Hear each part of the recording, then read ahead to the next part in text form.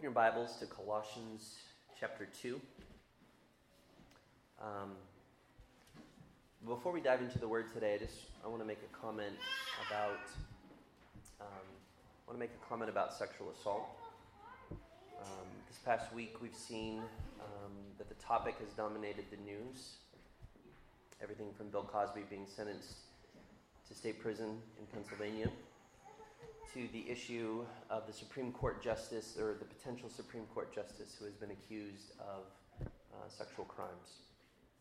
It's not my intention to adjudicate all of that, but I do want to say this. I know that statistically speaking, there is an overwhelming percentage of women in particular in America who have been sexually assaulted, and have never told anyone. And I know that this was a difficult week for many people as they watched this unfold in the news. I just want to say, if you have been abused, physically abused or sexually abused, that I would invite you to come and talk to Sonia, talk to me, talk to your church family. I don't know if America will hear you, but I can promise you that your church will hear you, and that we will believe you, and that we will advocate for you. And if you wish, we will seek justice on your behalf. That is my promise to you. Okay? Let's go to Colossians chapter 2. Today we're going to cover verses 4 to 15. Colossians 2, verses 4 to 15. The title of our message today is Deep Roots. Deep Roots. We're continuing our series in the book of Colossians called A Theory of Everything. A Theory of Everything. And so what we want to do today is we want to seek to go a little bit deeper just in who Jesus is and apply him to everything. So let's look at verse 4. And we're going to read through verse 15. Why don't you read it out loud with me? You should have a copy of God's Word in front of you. And it's the same version that I'm reading from. So let's read it out loud together. It's also on the screen. I think we've got the verses on the screen, right, Lorenzo? There we go.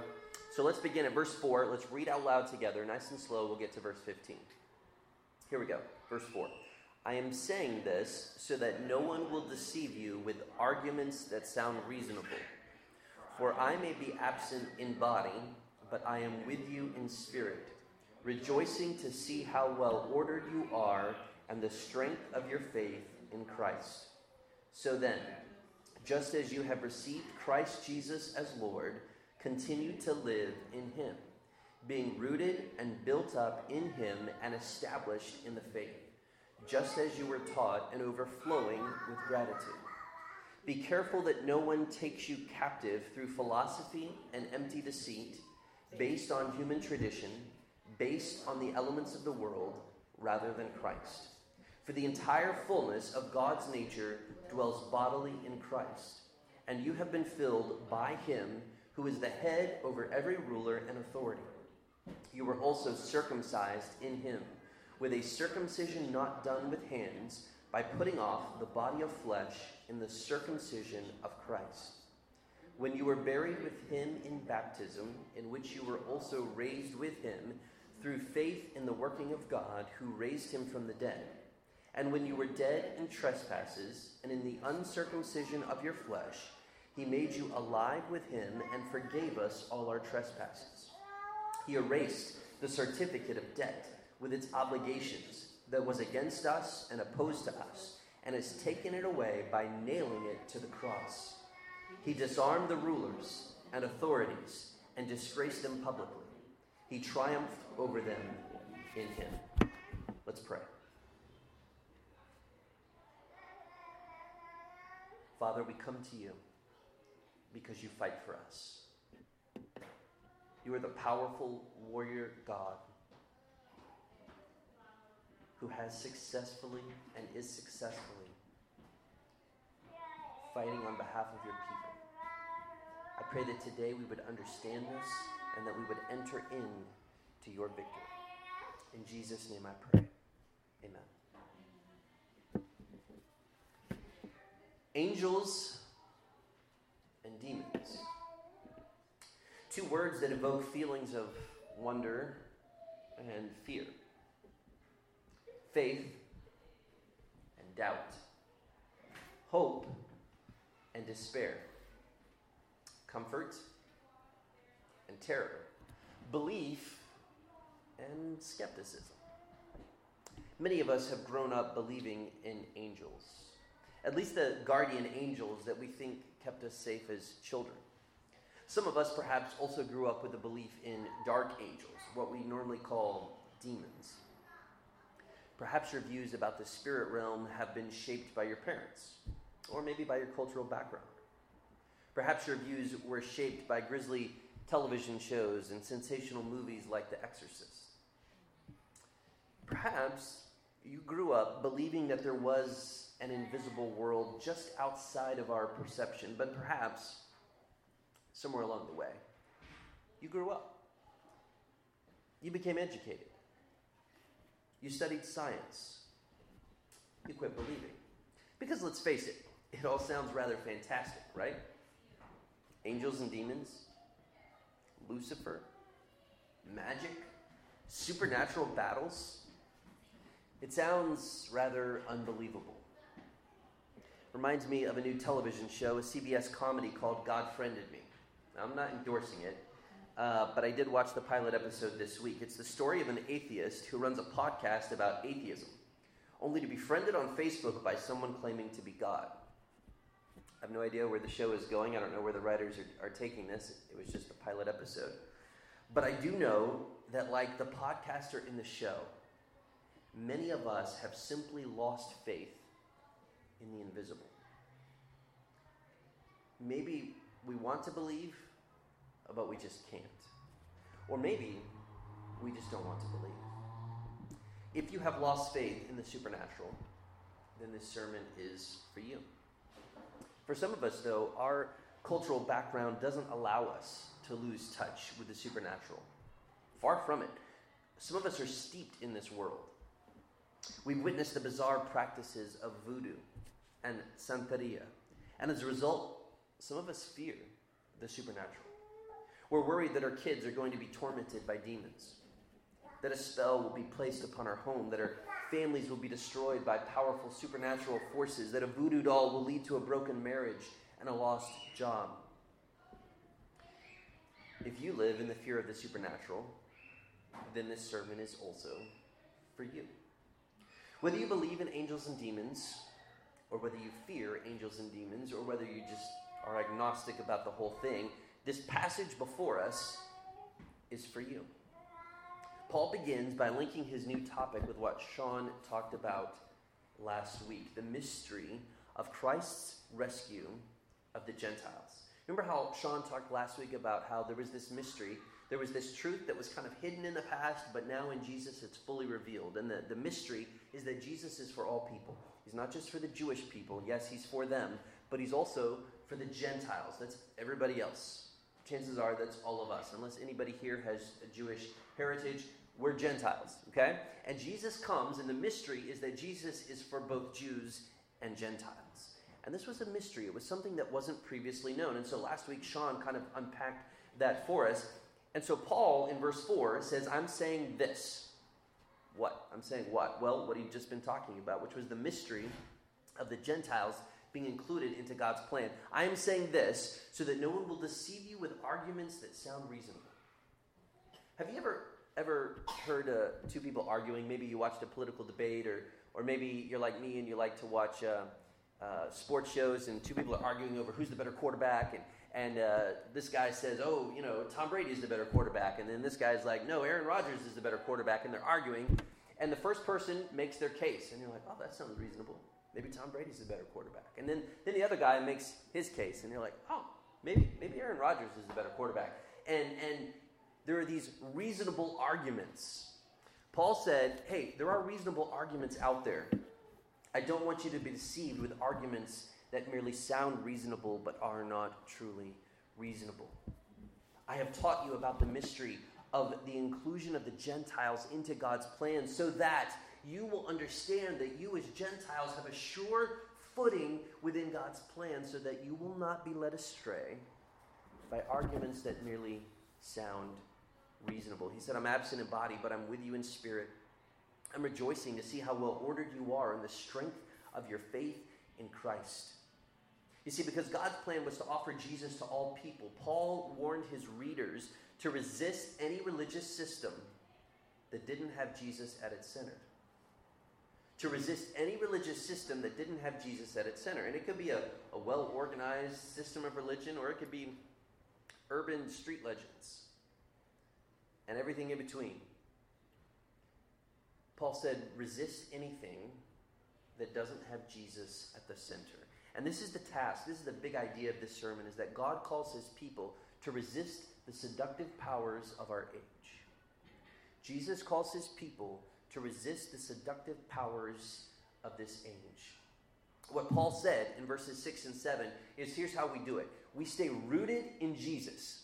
We put down deep roots in who Jesus is. Look at verse 6. It says, so then, just as you have received Christ Jesus as Lord, continue to live in him. You've taken that first step of faith. You have begun following Jesus. So he's saying, keep it up. Continue to live in him, being rooted and built up in him and established in the faith, just as you were taught and overflowing with gratitude. Paul loves to mix his metaphors. He really does. Here he talks about an agricultural metaphor, being, putting down roots, and then he switches to architecture and he talks about being built up in him and established, and that's kind of a judicial term that he's using. It's a Greek word that kind of has a court image.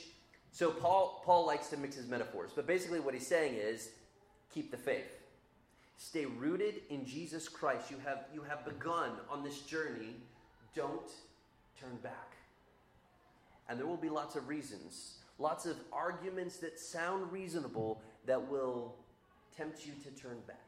The Colossian Christians were facing such arguments. In particular, you might remember, like a month ago, I preached the very first sermon in this passage, and I explained who the people were in the ancient city of Colossae that Paul was kind of writing to argue with, to contend with. They were a group of people who mixed a number of different ideas. I think they mixed some Jewish ideas about observing certain food laws, observing the Sabbath. They mixed in that with a dose of magic and worship of angels. They really, really strongly focused on you could gain special knowledge, special secret knowledge that nobody else could have, knowledge from the spirit world, knowledge from angels and demons. And if you just came through them, they could put you in touch with these higher powers, and these higher powers would set you free. That was what they taught. And so the Colossian Christians were confused. They were overwhelmed. And so Paul is saying, hey, don't go that way. Don't be deceived by these reasonable sounding arguments. Instead, you've begun to follow Jesus. Put those roots down deep. That's why we're calling this sermon Deep Roots. Because we want to put our roots down deep in Jesus Christ so that we can resist the seductive powers of this age. God has called us to an act of holy resistance. Resisting those powers and principalities, the forces that the Bible describes that want to seduce us with reasonable sounding arguments. And Jesus calls us to resist by putting down our own deep roots. We do that in two ways. First, we put down deep roots in who Jesus is. We put down deep roots in who Jesus is. I'm getting that from verses 8 to 10. So let's look at verses 8 to 10 right now. Verse 8 says, be careful that no one takes you captive through philosophy and empty deceit, based on human tradition, based on the elements of the world rather than Christ. For the entire fullness of God's nature dwells bodily in Christ. And you have been filled by him who is the head over every ruler and authority.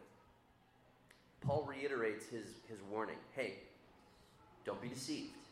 Don't be led astray. This time he makes it sound even more ominous. He talks about slavery. Don't be enslaved. Don't be a prisoner of war to a philosophy that doesn't have Jesus at the center. Now I want to say sometimes Christians might get tripped up over this word philosophy, and they'll think that Paul is saying that we shouldn't study philosophy, or that if you're a philosopher, you should get a different job. That is not at all what Paul is talking about. In fact, Paul's writings demonstrate that he was familiar with the writings of people who had come before him. You know, we always talk about guys like Aristotle and Socrates and Plato. Paul used a lot of the same rhetoric that those dudes did, especially the ones that had come before him. Paul is not anti-philosophy. Paul is anti-philosophy that doesn't have Jesus at the center. He's warning us not to be rooted in something that is not rooted in Jesus. So philosophy, basically, you could call it a life system, a worldview, a way of thinking, a way of life. He says, resist any philosophy, any approach to life that is based on empty deceit, human tradition, the elements of the world. He's saying, don't go there.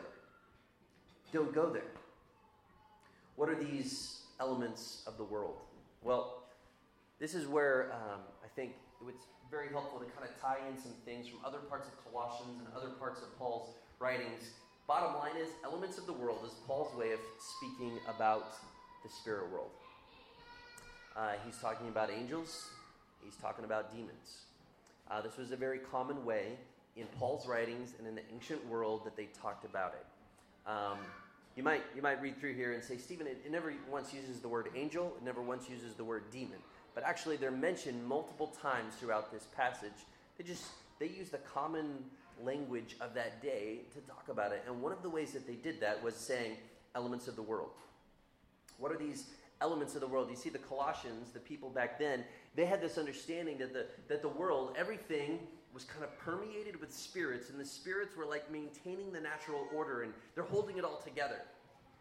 They associated with them with the kind of the elemental forces like earth and wind and fire. Okay? So this idea that there are these elemental principles of the world, these elements of the world, is Paul's way of saying angels and demons. So what he's saying, don't be led astray by a philosophy that is rooted in the angelic instead of a philosophy that is rooted in Jesus. Put down deep roots in Jesus instead of in angels. Because this was a particular problem, as I've said, for the church at Colossae. I don't know if it had infiltrated the church or if it was just going around in the city, but this was the issue that they had to contend with. This was the issue, one of the issues that they had to grapple with. And so Paul speaks directly to it. It's interesting. He says, the reason that they don't need to follow the angels is because they've got something better. Look at verse 9. It's probably up here on the screen. The entire fullness of God's nature dwells bodily in Christ. The entire fullness of God's nature dwells bodily in Christ. Paul says, look, you're worried about these angels. You're worried about these demons. Sometimes you're worshiping them, giving them too much credit. Sometimes you're worried about them and worried they're going to put a curse on your home. Either way, let me tell you about Jesus.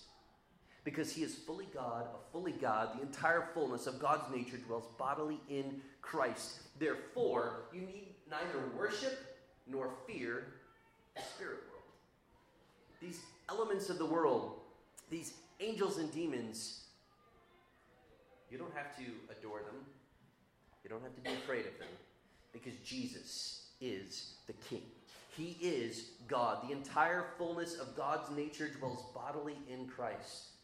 Now, people who work for the Treasury Department usually try to figure out how to spot a counterfeit bill. Now, I remember when I worked, I've worked at a couple different fast food restaurants as I was coming up, and we would get some $20 bills that were fake. You've probably seen some fake $20 bills or $50 bills in your time. So they would give the cashiers at the restaurants, they would give us these pens, right? And you mark the bill and you hold it up to the light, and sometimes the pen would run out, but I could still, if I held it up to the light, I could still tell what was real and what was authentic. But usually people who are really good, like official people who do this in the Treasury Department, what they do is they become so thoroughly acquainted with the authentic that they can spot a counterfeit a mile away. If you want to train someone to spot counterfeit money, you don't give them a stack of 100 fake 20s. You give them one real 20. And you say, study this. Know this. Feel it. Smell it. Touch it. look at it, become thoroughly acquainted with that which is authentic. Because when you know that which is authentic, you'll spot the fraud a mile away. That's what Paul is doing right here. He says, you guys are being led astray by angels and demons. So what am I going to do? I'm going to talk to you about how God's fullness dwells bodily in Jesus Christ. Why do you need angels and demons? Why do you need that which is fake? Why do you need that which is inferior when you have Jesus, the God-man? And then verse 10, he just kind of amps it up when he says, you have been filled by him who is the head over every ruler and authority. Ruler and authority. This is another way of Paul's of talking about angels and demons. So he says, look, Jesus is the king over angels and demons. So why in the world would you either think you got to worship them, or why in the world would you think that you have to tower in fear before them? Jesus rules over every ruler and every authority. Sometimes when we read this kind of in the modern world, we might think he's talking about like political figures. That this verse is saying, for instance, that Jesus is over President Trump. And although that's true, that's not what this verse is saying.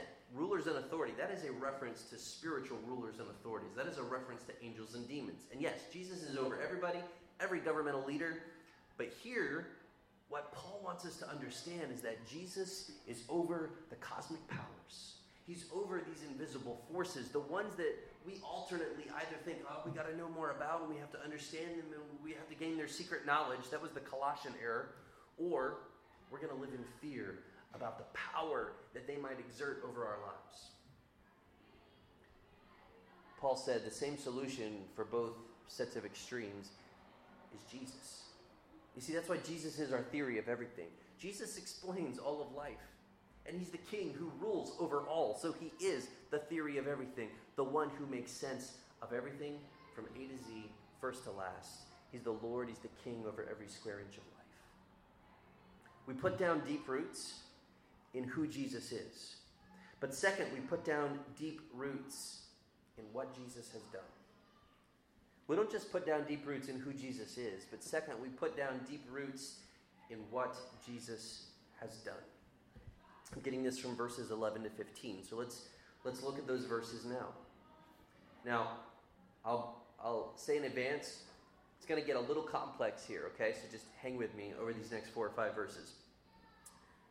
You were also circumcised in him with a circumcision not done with hands, by putting off the body of flesh in the circumcision of Christ, when you were buried with him in baptism, in which you were also raised with him through faith in the working of God who raised him from the dead. Let me stop right there. So each of these verses, 11 through 15, tells us something that Jesus has done for us, something that Jesus has accomplished for us. And if we're seeking to put down deep roots in what Jesus has done, we can take it a verse at a time and see, well, what is it that Jesus has done? Verse 11 says that Jesus has circumcised us. And that might sound a little weird to you, but let's go with the metaphor, all right? Verse 11, he says, you were also circumcised in him with a circumcision not done with hands, by putting off the body of flesh in the circumcision of Christ. So what in the world does that mean? Well, I'm going to give it my best shot. I'll be honest, this is a tough verse to understand, but I'm going to explain it the best I can to the best of my ability. So circumcision is the cutting away of skin on a male sexual organ. It normally happens to babies. Not everybody does it, but a lot of cultures choose to circumcise their male children. What Paul does here, because he's a circumcised Jew, and a lot of the people that he's writing to have a background of being circumcised Jews. So he understands that they're going to get this metaphor maybe better than you and I would get this metaphor. So what he says is, look, just like circumcision is the cutting away of skin, so there is a circumcision of the heart in which our sinful flesh is cut away. It's pulled back. That's what Paul was saying here. He's saying that when Jesus died on the cross, and when you identified with him, when you put your faith in Jesus Christ, it's as if you were circumcised in Christ, and your sinful flesh, your sinful desires were put on Jesus and kind of cut away. Sounds painful, except this is a metaphor. Our sinful heart is cut away. Now, it's interesting, Paul is also borrowing this metaphor from the Old Testament. Different Old Testament writers, different Jewish writers had used this same idea. There was real circumcision, and then there was circumcision of the heart. And that's what Paul is getting at here, that we are circumcised in our heart, that our sinful desires are cut away.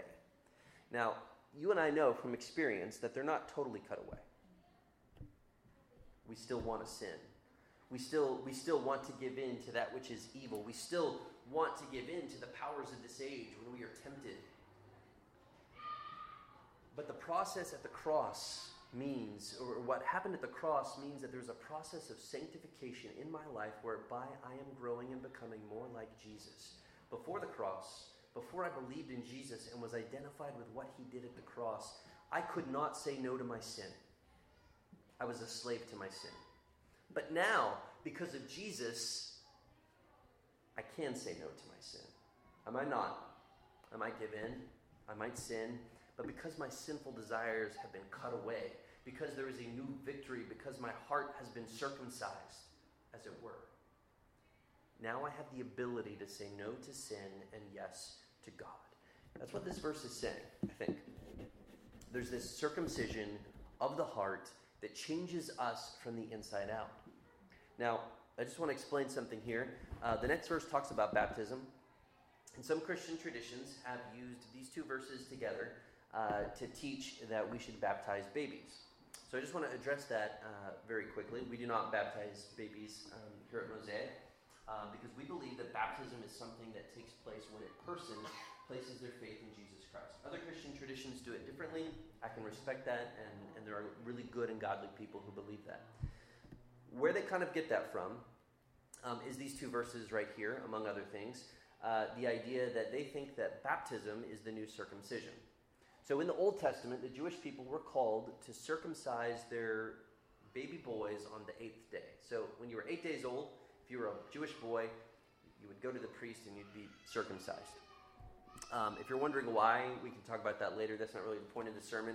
But some Christians say, okay, so baptism is the new circumcision. So since we circumcise 8-day-old baby boys, we should baptize baby boys and girls and say that they're going to be part of the covenant family of God. There's a number of problems with that. I don't think that's what these two verses are saying. For one, what the circumcision here is a circumcision of the heart. Then he kind of transitions and talks about a spiritual baptism. The word baptism simply means to be dipped or immersed in something. Okay? So if you've seen us do a baptism here at Mosaic, we know that we dip someone into the water. We plunge someone into the water. And when we do that, you are identifying with the death, burial, and resurrection of Jesus. But baptism doesn't always mean baptism in a literal sense in the Bible. It can also, just like circumcision, be a metaphor. And I think they're both being used as metaphors here. Paul is saying that there's a circumcision of the heart, and there is a spiritual baptism in which we are placed into Christ. We are placed into his family when we believe in Jesus, and we are given this new reality. I think one very practical kind of pitfall of this idea that circumcision and baptism are that baptism is the evolution of circumcision. One struggle I would have with that, among others, is that in the Old Testament, you only circumcised boys. So if baptism really is the new circumcision, and you believe in baptizing babies, I would say that we would only baptize baby boys. But that's not the way anybody wants to practice it, because that seems weird and wrong, and we wouldn't do it that way. And so I would just suggest that is one reason, among others, why baptism is not the new circumcision. Now, if that's kind of baked your noodle today, that's okay. It baked mine as I was studying it this week. If you have questions about that, we can go deeper and talk more about circumcision and baptism in our missional families this week. Paul said, Jesus circumcised us. He cut away our sin through the cross. Jesus buried us with him and raised us with him through spiritual baptism. Verse 13 says that Jesus gave us life and forgiveness. Look at verse 13. When you were dead in trespasses and in the uncircumcision of your flesh, he made you alive with him and forgave us all our trespasses. So Paul loves his metaphors. Here we're dead, right? We're like a zombie. And Jesus comes and he gives us life. We're dead men and women walking, and the Spirit of God comes and makes us alive. And he makes us forgiven. We're given life, and we are forgiven, it says, all our trespasses. So how many is all? All. Sometimes, if we're honest, we can struggle and think, man, I just don't feel very forgiven today. Maybe you know that you're already a Christian, you've begun your spiritual journey, but you're like, I feel crushed under the weight of my sin. And I've asked God to forgive me, but I still don't feel forgiven. Emotionally, I'm not there. I feel ridden with guilt and with shame. I would encourage you, if that's you, to just memorize verse 13. That we have been forgiven all our trespasses. There is not a single trespass, there is not a single sin that you can commit that Jesus will not forgive. It's not a license to sin. It's an exhortation to holiness. Because I'm forgiven, I live holy. Because I'm forgiven, I live for Jesus. We put down deep roots in what Jesus has done. Verse 14 says that he erased our debt. That sounds kind of cool. A lot of us probably have debts. We have credit card debts. We have school loans. We have car notes. We have all kinds of debts. Sadly, debt has become a part of American society. We're just kind of used to it, and we drown in it. Paul uses the metaphor of debt to say that Jesus erased our debt at the cross. There was a outstanding debt that we could not pay. And Jesus, this verse says, took that debt, took the law that we could not obey, and he puts it up on the cross and he cancels the debt. I think another way of understanding this, I got an email as a pastor. I get emails sometimes from government leaders who want me to pass on information, if applicable, to you guys. And I got one last week about how the Brooklyn District Attorney's Office was doing another warrant forgiveness deal. And so what they do is, sometimes people, even without realizing it, get warrants out for their arrest because they had 32 parking tickets, maybe half of which they didn't even know about, but they didn't know about half of them, didn't know about the other ones, and anyway, they accumulated long enough where the government said, all right, there's a warrant outstanding for their arrest. And so it's not a violent crime, it's not a serious crime. You probably shouldn't go to jail for it. They just need to bring you in and you need to pay. But the district attorney every once in a while will say, all right, here's a warrant forgiveness day. So if it's not a violent crime, if it's not rape or murder or kidnapping or something serious like that, you can come in, and if it meets these certain parameters, you come in today only. It's like a sale. You come in today only to the courthouse, and your warrant is stamped and dismissed. Ever since Adam plunged the human race into sin, there has been a warrant outstanding for our arrest. And what God did at the cross is he took that warrant and he canceled it. He dismissed it. He said the price has been paid for sin, and it was paid at the cross.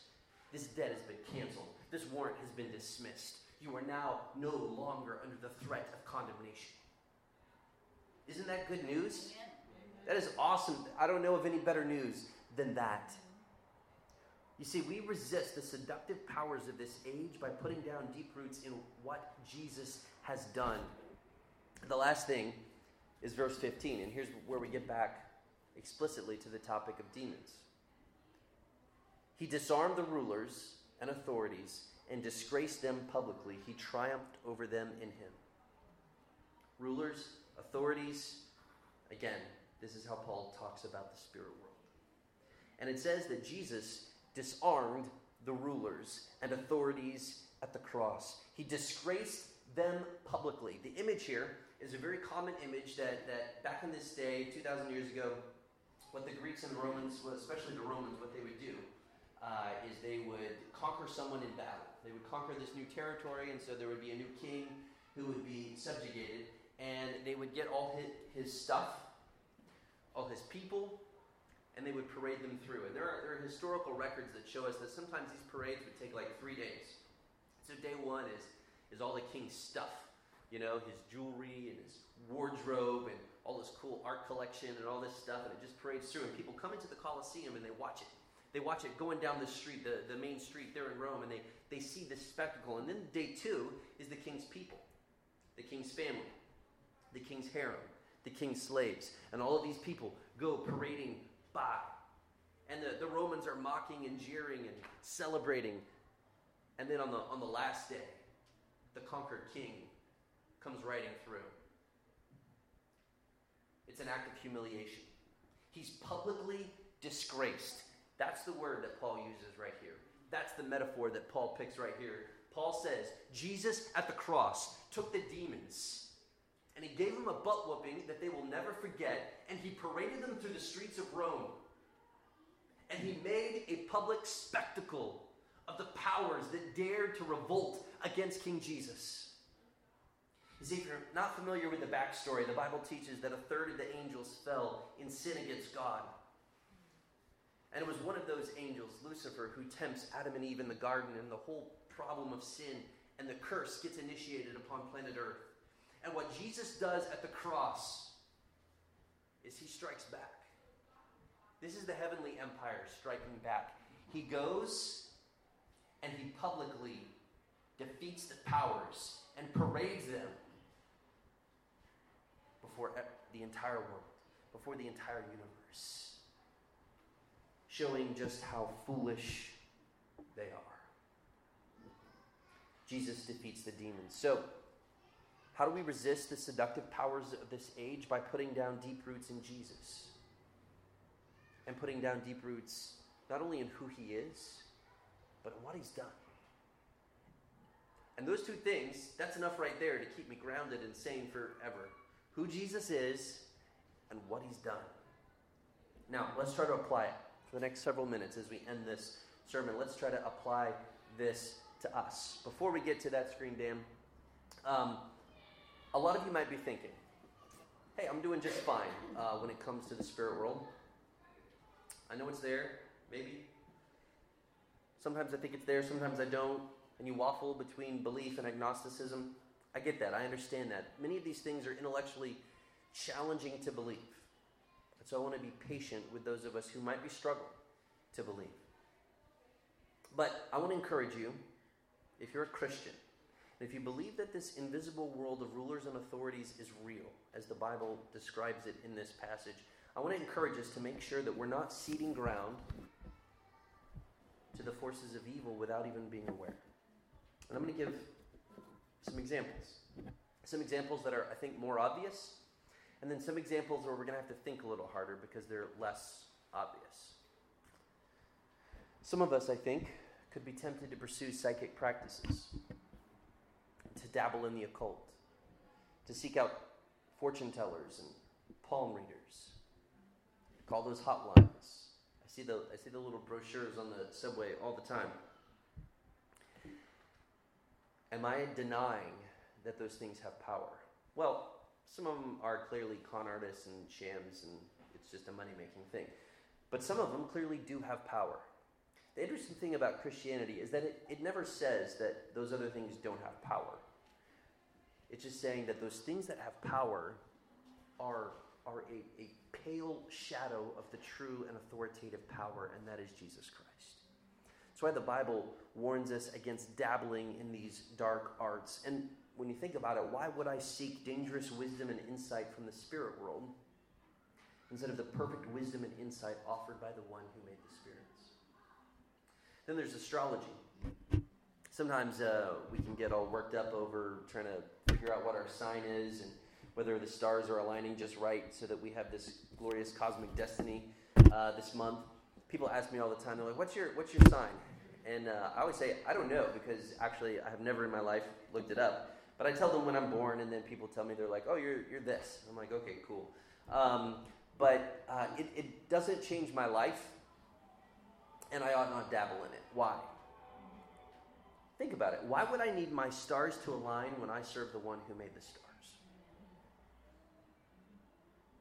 There's been a long, ancient tradition associating spirits with the stars. I think that's even in the Bible. People struggled with that in the Old Testament. I think at the Tower of Babel, they were struggling with that. Why do I need the stars to align?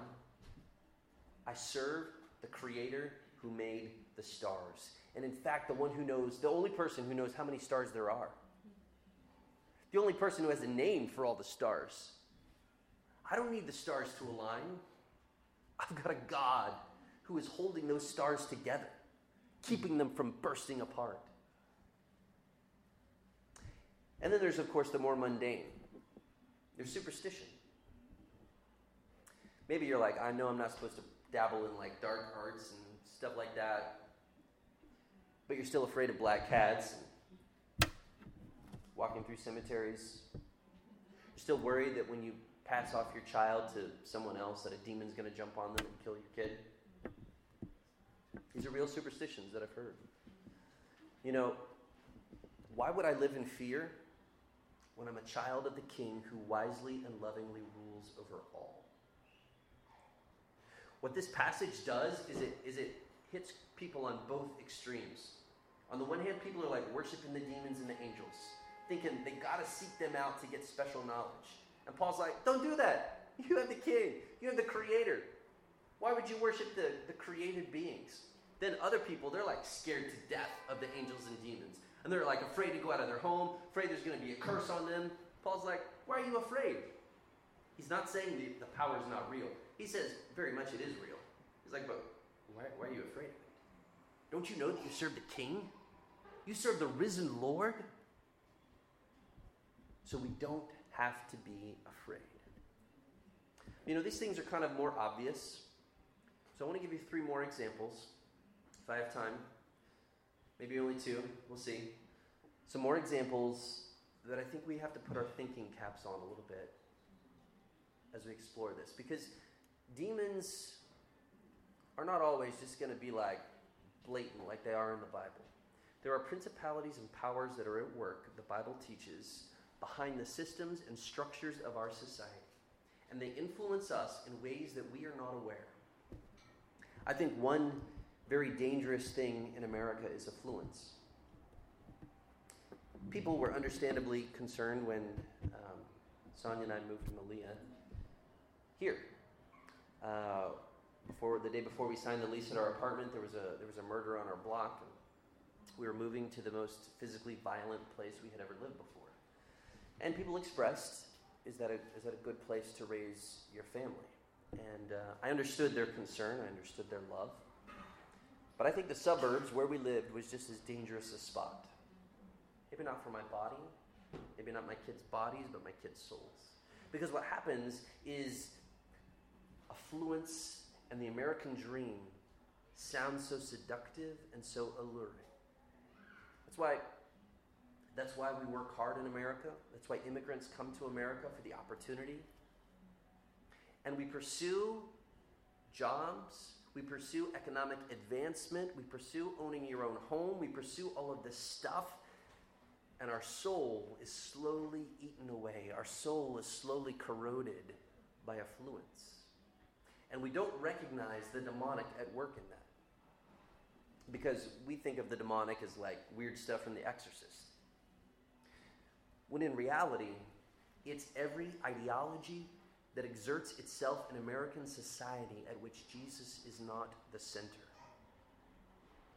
As Christians, we have to be on guard against affluence and what affluence can do to our souls. Second, I would say, is pornography. We've talked about the sexual assault culture already today, and I think most of us, hopefully all of us, would say sexual assault is satanic and evil. But far too many Christians struggle with pornography, and I'm fully aware that it's not just a guy problem. Men and women are indulging in pornography, and they're like, well, so long as I don't commit adultery, It's okay. It doesn't really harm me. And what we do is we are exploiting and objectifying men and women, especially women, many of whom are trafficked to this country illegally. And we are participating in the very sexual assault culture that we spent the last week excoriating. We don't see the hypocrisy of what we're doing. And we've just become comfortable with a certain amount of sexual sin. I only looked at pornography twice this week, so I'm having a good week, is how many people would view it. But that's not what Jesus calls us to. Jesus calls us to resist the seductive powers of this age, to draw a line in the sand, to say no. The last thing that I would suggest, actually, you know what? I'm just going to go into our next steps here.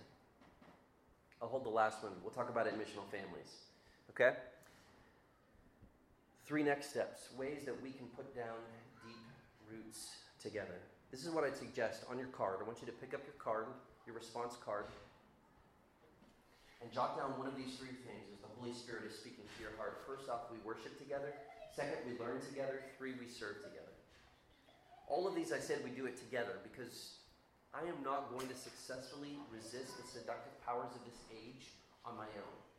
I need you. You need me. We worship together because this is how we are formed. Paul said, look, you guys are freaking out over the angels and demons on the one hand, or you're worshiping the angels and demons on the other. The solution is to be rooted in who Jesus is and what he's done. Where can I go where I hear on a regular basis who Jesus is and what he has done? Anybody got any ideas about where you can go to hear who Jesus is and what he's done? Church. The family of God. You see, going to church, participating in our missional families, hanging out with the people of God, it has a formative influence upon us. The reason why we want our children to sing songs with us in worship is, I realize my kids don't understand all the words yet, but they understand some of them. And you string this together over multiple years. What we are doing is we are forming them, we are shaping them. And it's not just a kid thing, that's you and me too. What happens is you string together 30, 40 years of following Jesus and hanging out with his people in the family of God, and that will shape you. You may not be aware of it. You may not be aware of the change from week to week, but something will take place in you because of the power of habit. So we worship together. We learn together. We've learned together today, hopefully, who Jesus is and what he has done. Sometimes you have Bible questions and you ask one another. Sometimes you ask me. Sometimes you ask Sean or Woodley or somebody else. I think it's great when we ask each other because it doesn't have to be me all the time with the answers. Maybe you've got the answers and somebody else has the question. But we learn together who Jesus is. And as we learn who he is, we're able to more successfully resist the seductive powers of our age. Finally, I think we serve together. We serve together here. We serve together outside the walls of this church. Because it's as we serve together that we're able to resist together. We resist the devil by forming new habits. Forming new habits that says, we are God's people, and this is what we're going to do. So, every couple of years, seems like there's a goat head that will pop up in Prospect Park. And people will usually say that it has something to do with Santeria, which is a Cuban sort of magic religion. Whether that's from Santeria or teenagers doing pranks, I don't know. But there's a number of articles you can read about it, and it usually happens, there's like one every year, 1 or 2 every year in Prospect Park. And that can freak a lot of people out. I see some of you, your eyebrows are raised right now. Goat heads in Prospect Park. On the one hand, some Christians will dismiss it, be like, there is nothing supernatural going on. There's a naturalistic, scientific explanation for it all. On the other hand, some Christians will be like cowering in fear. There is a goat head in Prospect Park. I'm not coming out of my home for a week. Believe the power is real. The dark powers are real. This text tells us that they are. But do not live your life paralyzed in fear because of the powers, because Jesus is supreme. We can rest comfortably in the victory that he has won. Like I said, he put a butt whipping on the powers at the cross, and he publicly disgraced them. They walked through, he paraded them through the streets of Rome, and he showed that he is the king. And because he is the king, because he is our answer to everything, because he is the theory which explains all of life, we need not fear. We may not have all the answers. We may not understand how it all works. We may be struggling with the intellectual challenges of following Jesus, or the obedience that is required to flesh out our faith. But as we sort through it, as we figure it out, we can rest comfortably in the victory that Christ has won. Let's pray.